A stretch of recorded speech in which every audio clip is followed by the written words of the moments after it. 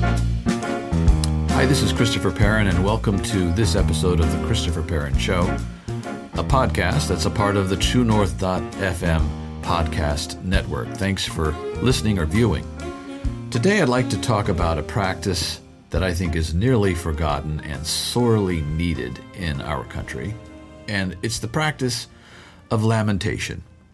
What does it mean to lament?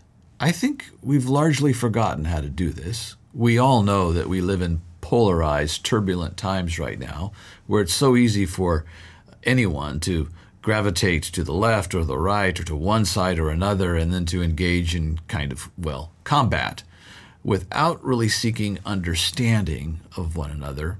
We tend to just try to stake out one another's positions and then go at it and have a fight. Of course, there's a place for debate, but there's also a place for true engagement with things that have been painful and hard. And when we engage in things that are painful and hard, what should we do? How do we lament?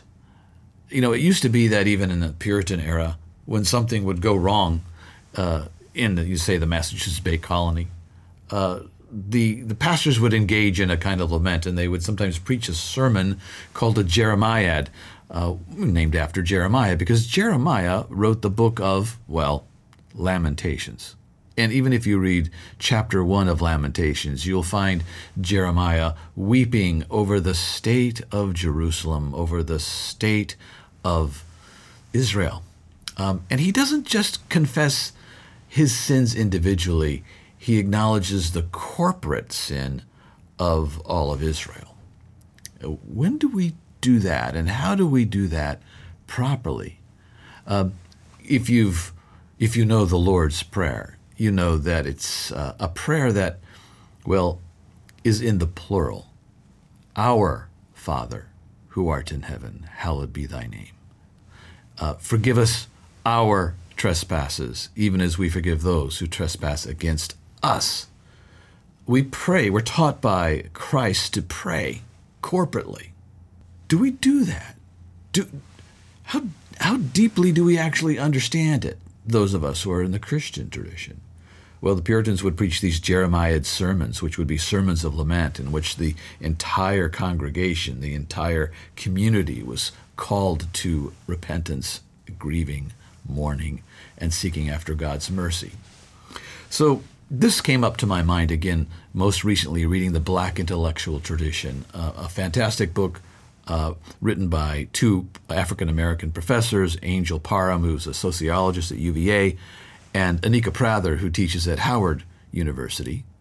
And at the beginning of the book, they talk about the importance of engaging the painful past of African Americans in this country and engaging it honestly and truthfully with lamentation.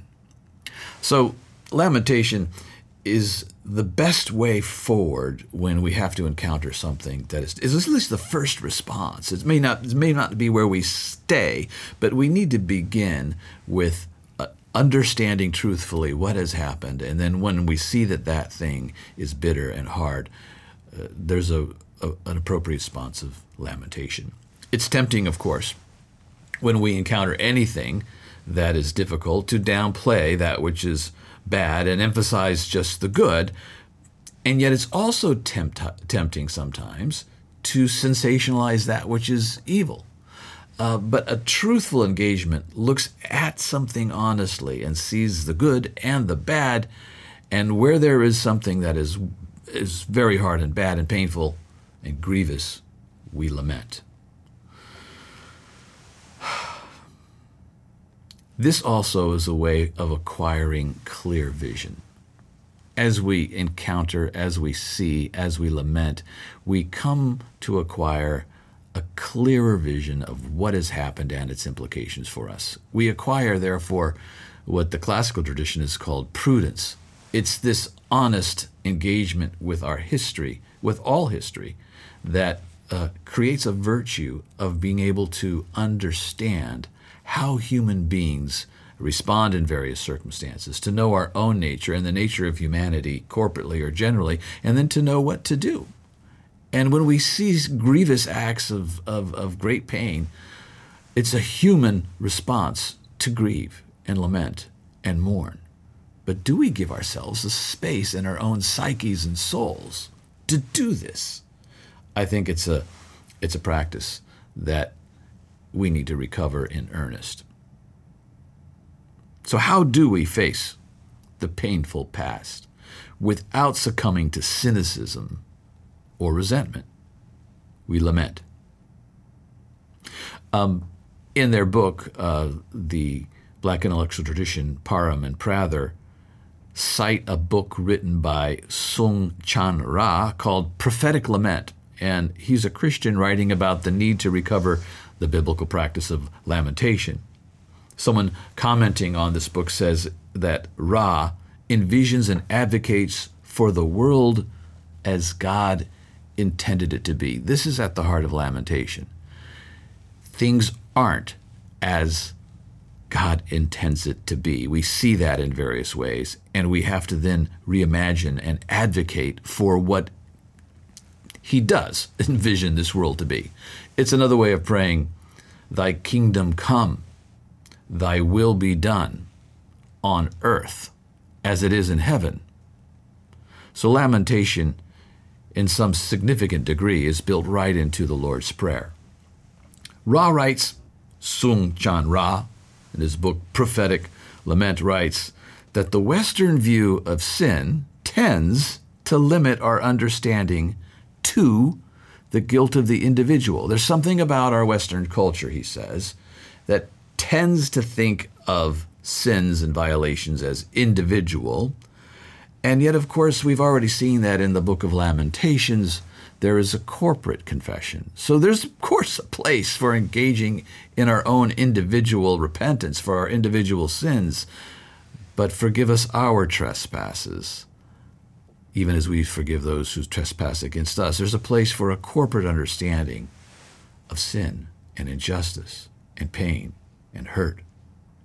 We see this in another prayer recorded in Scripture. This is 2nd Ezra. This is Ezra the priest praying. This is after the Babylonian captivity, when the Jews were in captivity in Babylon, and then found themselves getting permission to restore and rebuild Jerusalem. When they returned, the Israelites were quite saddened by what they found, and it was a time of mourning and grief to return to the city that had been desolated. And here is Ezra praying. This is chapter 9 of 2nd Ezra. "And I said, O Lord, I am too ashamed and embarrassed to lift up my face to you, for our iniquities have multiplied above our heads, and our guilt has grown up to heaven." Note the use of the plural. He goes on, "Since the days of our fathers to this day, we have been very guilty, and for our iniquities, we, our kings and our priests, have been delivered into the hand of the kings of the lands, to the sword, to captivity, to plunder, and to humiliation, as it is to this day. And now for a little while, grace has been shown from the Lord our God to leave us a remnant to escape, and to give us a peg in his holy place, that our God may enlighten our eyes and give us a measure of revival in our bondage." And he goes on in a longer prayer to continue to express lament for the sins of the entire nation, and to grieve over the difficulties that they've previously experienced and are experiencing even in the present. But note the note of healing in that prayer, that he says that the Lord our God has given us a measure of grace, that we might experience some revival in our bondage. And this is another really important part about lamentation, is that it leads to, we move through lamentation. We don't stay in lamentation, but we move through lamentation to healing. It's in lamentation that we're able to open ourselves up to another person's pain, and it can soften our heart and cultivate empathy. And that's almost a direct quote from the Black intellectual tradition commenting on lamentation.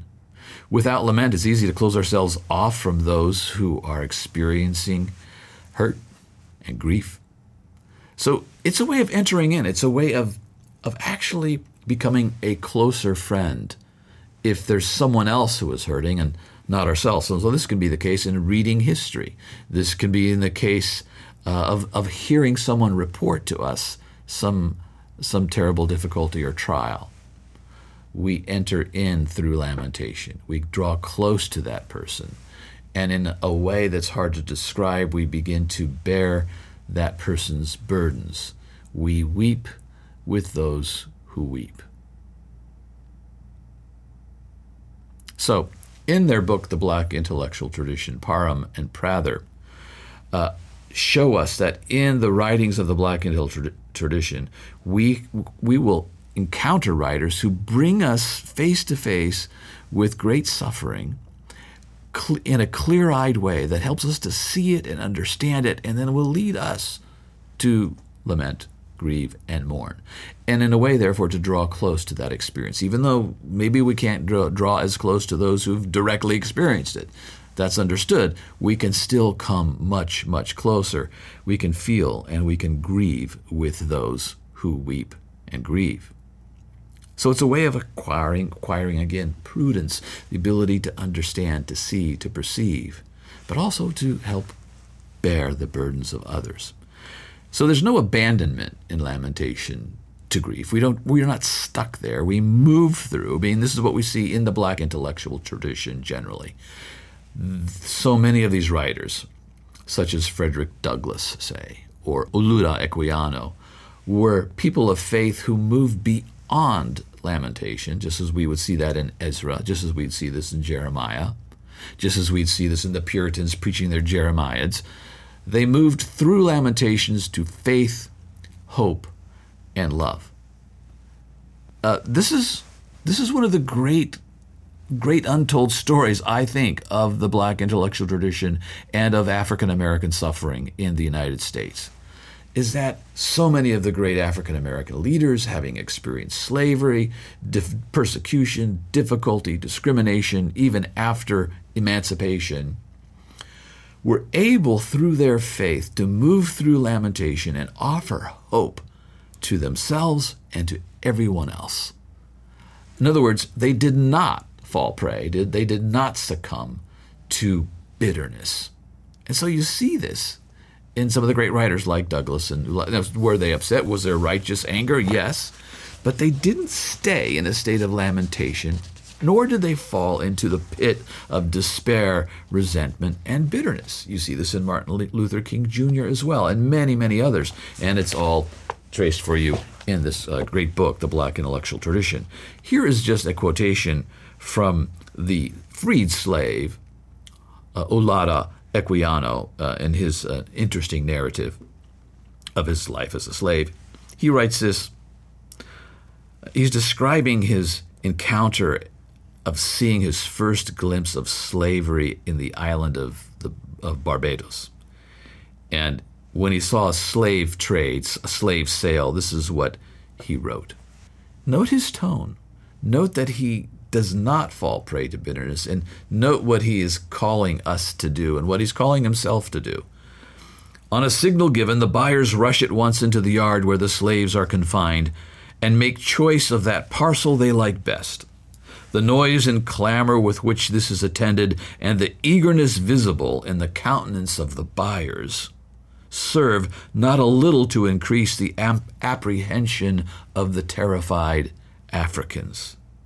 In this manner, without scruple, are relations and friends separated, most of them never to see each other again. Note his clear-eyed presentation of this very harsh truth. But he doesn't stop there. He goes on and he says, "O ye nominal Christians, might not an African ask you, learned you this from your God who says unto you, do unto all men as you would men do unto you? Is it not enough that we are torn from our country and friends to toil for your luxury and lust of gain? Must every tender feeling be likewise sacrificed to your avarice? Surely this is a new refinement in cruelty, which, while it has no advantage to atone for it, thus aggravates distress and adds fresh horrors even to the wretchedness of slavery. So, a clear-eyed presentation of the horror of slavery, along with a call to Christians, Equiano himself being a Christian, to live up to the standards of what the faith calls us to as Christians. Douglas does the same thing. We see this in Phyllis Wheatley. We see it in Anna Julia Cooper and many other writers. This call through faith to come to live it out in this way, and to dispense with what is a contradiction, a deep contradiction to what Christians profess. In fact, it is African Americans who were enslaved and came to the faith who were the most powerful ones to call Christians to see how to properly interpret the scriptures when it came to the issue of slavery. Because yes, there were distortions made by many Christians trying to justify slavery based on a few proof texts that were misunderstood, misinterpreted.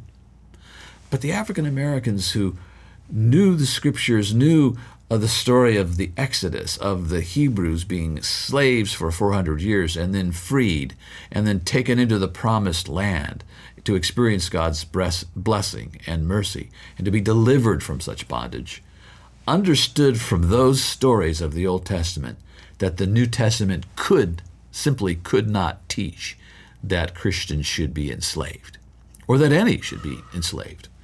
There's a difference between someone being captured as a prisoner of war and someone being enslaved simply based on a kidnapping and their race.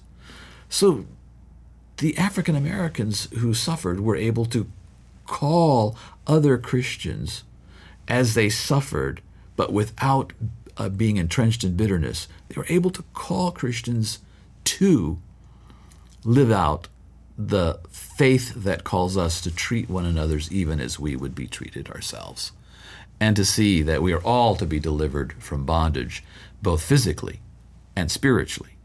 So you see Martin Luther King Jr., for example, in his call to nonviolent protests, saying that we need to love our enemy and treat even our enemies as we would want to be treated.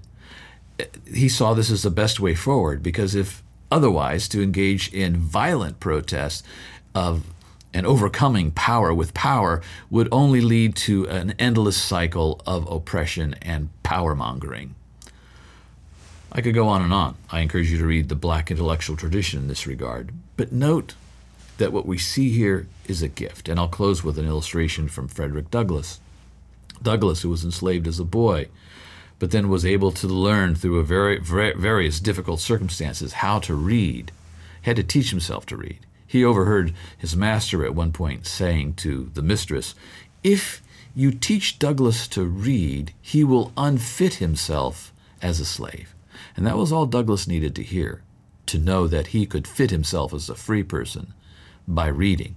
And so he found a way, through many difficulties, to learn to read, and became, by the time he was 27 and wrote his narrative, a great writer, having no formal education as so many others around him did.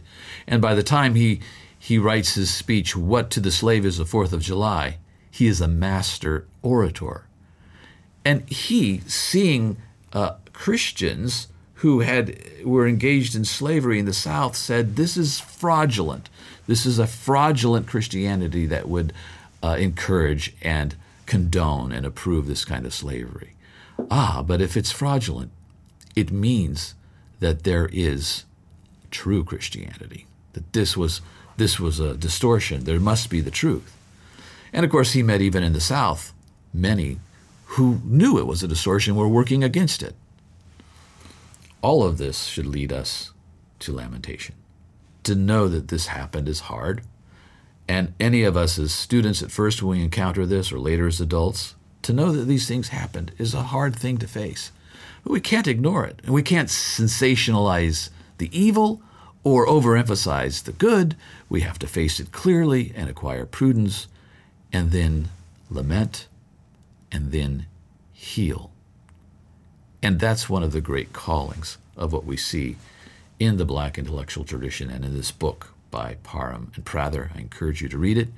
And I encourage you to read 2nd Ezra and Lamentations and the Lord's Prayer and think through how you might engage in a kind of corporate lamentation as we're called to do at times, as well as repenting individually for our particular sins.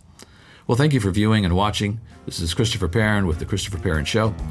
I hope to be with you next time with some additional conversation that will come forth from this book, The Black Intellectual Tradition. Thanks so much.